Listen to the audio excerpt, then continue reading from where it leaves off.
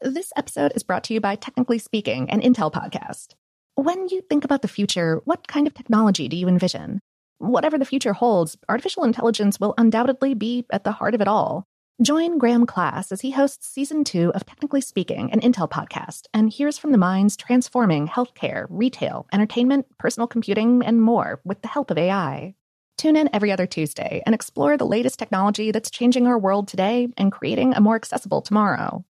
Listen to Technically Speaking, an Intel podcast on the iHeartRadio app, Apple Podcasts, or wherever you get your podcasts. Okay, picture this. It's Friday afternoon when a thought hits you. I can spend another weekend doing the same old whatever, or I can hop into my all-new Hyundai Santa Fe and hit the road. With available H-Track all-wheel drive and 3-row seating, my whole family can head deep into the wild. Conquer the weekend in the all-new Hyundai Santa Fe. Visit HyundaiUSA.com or call 562-314-4603 for more details. Hyundai, there's joy in every journey. I'm Tamika D. Mallory. And it's your boy, my son, the General. And we are your hosts of TMI. And catch us every Wednesday on the Black Effect Network, breaking down social and civil rights issues, pop culture, and politics in hopes of pushing our culture forward to make the world a better place for generations to come. Listen to TMI on the Black Effect Podcast Network, iHeartRadio app, Apple Podcasts, or wherever you get your podcasts. That's right. The Black Effect presents Family Therapy, and I'm your host, Elliot Connie. Jay is the woman in this dynamic who is currently co-parenting 2 young boys with her former partner, David. David, he is a leader. He just don't want to leave me. But how do you lead a woman? How do you lead in a relationship? Like, what's the blueprint? David, you just asked the most important question. Listen to Family Therapy on the Black Effect Podcast Network, iHeartRadio app, Apple Podcasts, or wherever you get your podcasts. I'm Diosa. And I'm Mala. We are the creators of Locatora Radio, a radiophonic novela, which is a fancy way of saying a podcast. Welcome to Locatora Radio, Season 9. Love at first listen. We're older, we're wiser, and we're podcasting through a new decade of our lives. This season, we're falling in love with podcasting all over again. And getting to the heart of our stories. We're going places we've never gone before, and we're bringing you along with us. With new segments, correspondence, and a brand new sound.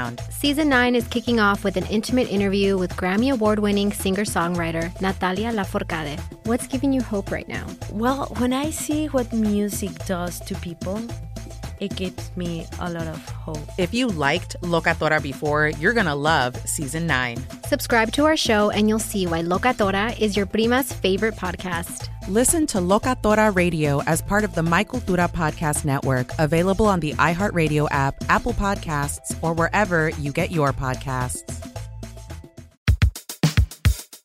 Welcome to Brainstuff, a production of iHeartRadio.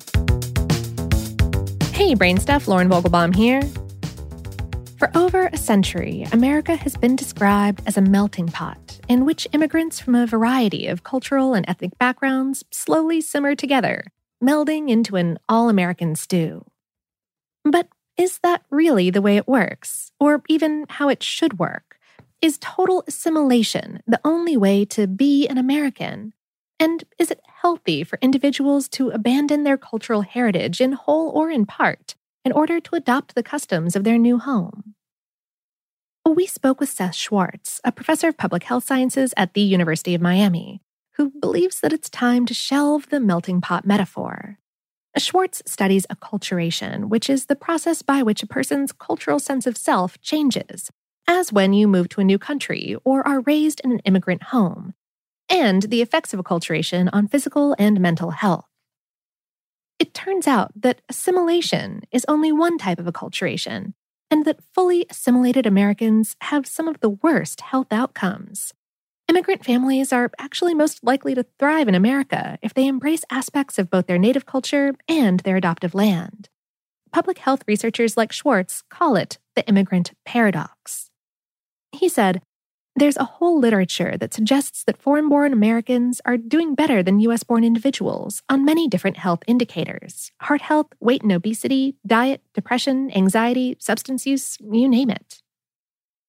So, what are the alternatives to assimilation? There's an old joke that's well known in Europe. What do you call a person who speaks 2 languages? Bilingual. What do you call a person who only speaks 1 language? American. Schwartz said, "In the United States, unlike a lot of countries in the world, we actively discourage people from having multiple cultural identities. We just want people to be American. Even the fact that we equate acculturation and assimilation says a lot about our culture and how we think people should behave." However, it is important to note that acculturation is a two-way street. Discriminatory behavior based on an immigrant's race or ethnicity by the receiving country can make it much harder for immigrants to achieve healthy bicultural integration. Traditionally, there's been an assumption that the acculturation process in the United States ran in a straight line. At one end of the spectrum stood the recently arrived immigrant still carrying around the language, traditions, and customs of the so-called old country. But as the immigrant moved along the line over time, they'd slowly discard their foreignness as they gradually acquired language and customs of America. But starting in the 1980s, researchers began to question this straight-line assimilation assumption. Psychologist John Barry came up with a pioneering model that showed 4 different responses or strategies, including assimilation, that immigrants use to navigate life in their new home. So first you've got assimilation, that being that you're willing to discard your culture of origin and fully identify with the new culture. The sort of opposite is separation, wherein you hold on to your original culture at all cost and don't want to adopt the new culture. Then there's marginalization, in which you don't identify with either your heritage culture or the new one. It's a rare situation. And finally, there's integration, sometimes called biculturalism. You want to maintain a strong connection with your heritage culture while interacting with and acquiring traits from the new culture. According to Schwartz, there's strong evidence that the assimilation strategy is bad for your health. The worst psychological effects of assimilation are felt by second-generation Americans, children of immigrants who were either born in America or raised here from a young age. Second-generation kids are sometimes so eager to fit in that they turn their backs on their parents' customs and traditions entirely. Schwartz explained, they basically reject their family's culture, and that tends to produce pretty negative results. Higher rates of anxiety and depression, substance abuse, and worse family relationships. The best psychological and health outcomes, on the other hand, are achieved by individuals who embrace biculturalism, a balanced integration of their heritage and received cultures. Schwartz says that people who are able to comfortably blend their native and acquired cultures have, quote, much better outcomes in terms of higher self-esteem, lower depression, lower anxiety, and better family relationships. Immigrants who learn to successfully inhabit 2 cultural worlds are the same people who drive the immigrant paradox, in which Americans born outside the U.S. achieve significantly better physical and mental health outcomes compared to their native-born or assimilated neighbors. But why is this? Diet is one simple explanation, says Schwartz, because immigrant families are more likely to prepare home-cooked meals than the typical American family, which tends to eat out a lot and consume more processed foods.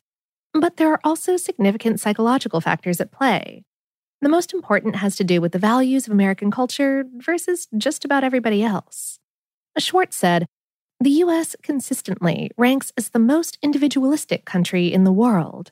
We're more self-reliant and less reliant on other people than basically any other country on the planet. So most people who come here from other places are more collectivist than we are. Let's break that down. What does collectivism look like as a cultural value?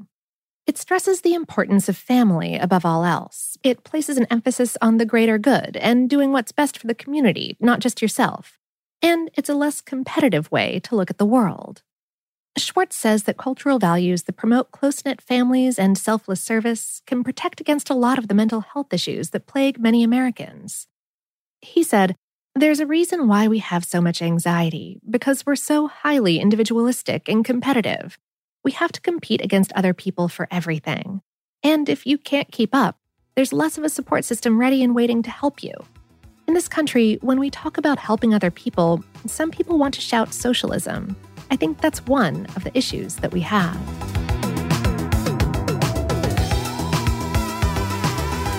Today's episode was written by Dave Ruse and produced by Tyler Klang. For more on this and lots of other curious topics, visit howstuffworks.com. Brainstuff is a production of iHeartRadio. For more podcasts from iHeartRadio, visit the iHeartRadio app, Apple Podcasts, or wherever you listen to your favorite shows.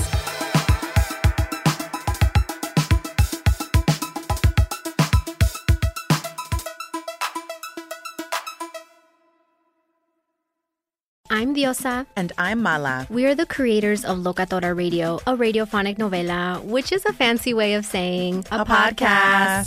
Welcome to Locatora Radio, Season 9. Love at First Listen. We're older, we're wiser, and we're podcasting through a new decade of our lives. This season, we're falling in love with podcasting all over again. And getting to the heart of our stories. We're going places we've never gone before, and we're bringing you along with us. With new segments, correspondence, and a brand new sound. Season 9 is kicking off with an intimate interview with Grammy Award-winning singer-songwriter Natalia Lafourcade. What's giving you hope right now? Well, when I see what music does to people, it gives me a lot of hope. If you liked Locatora before, you're going to love Season 9.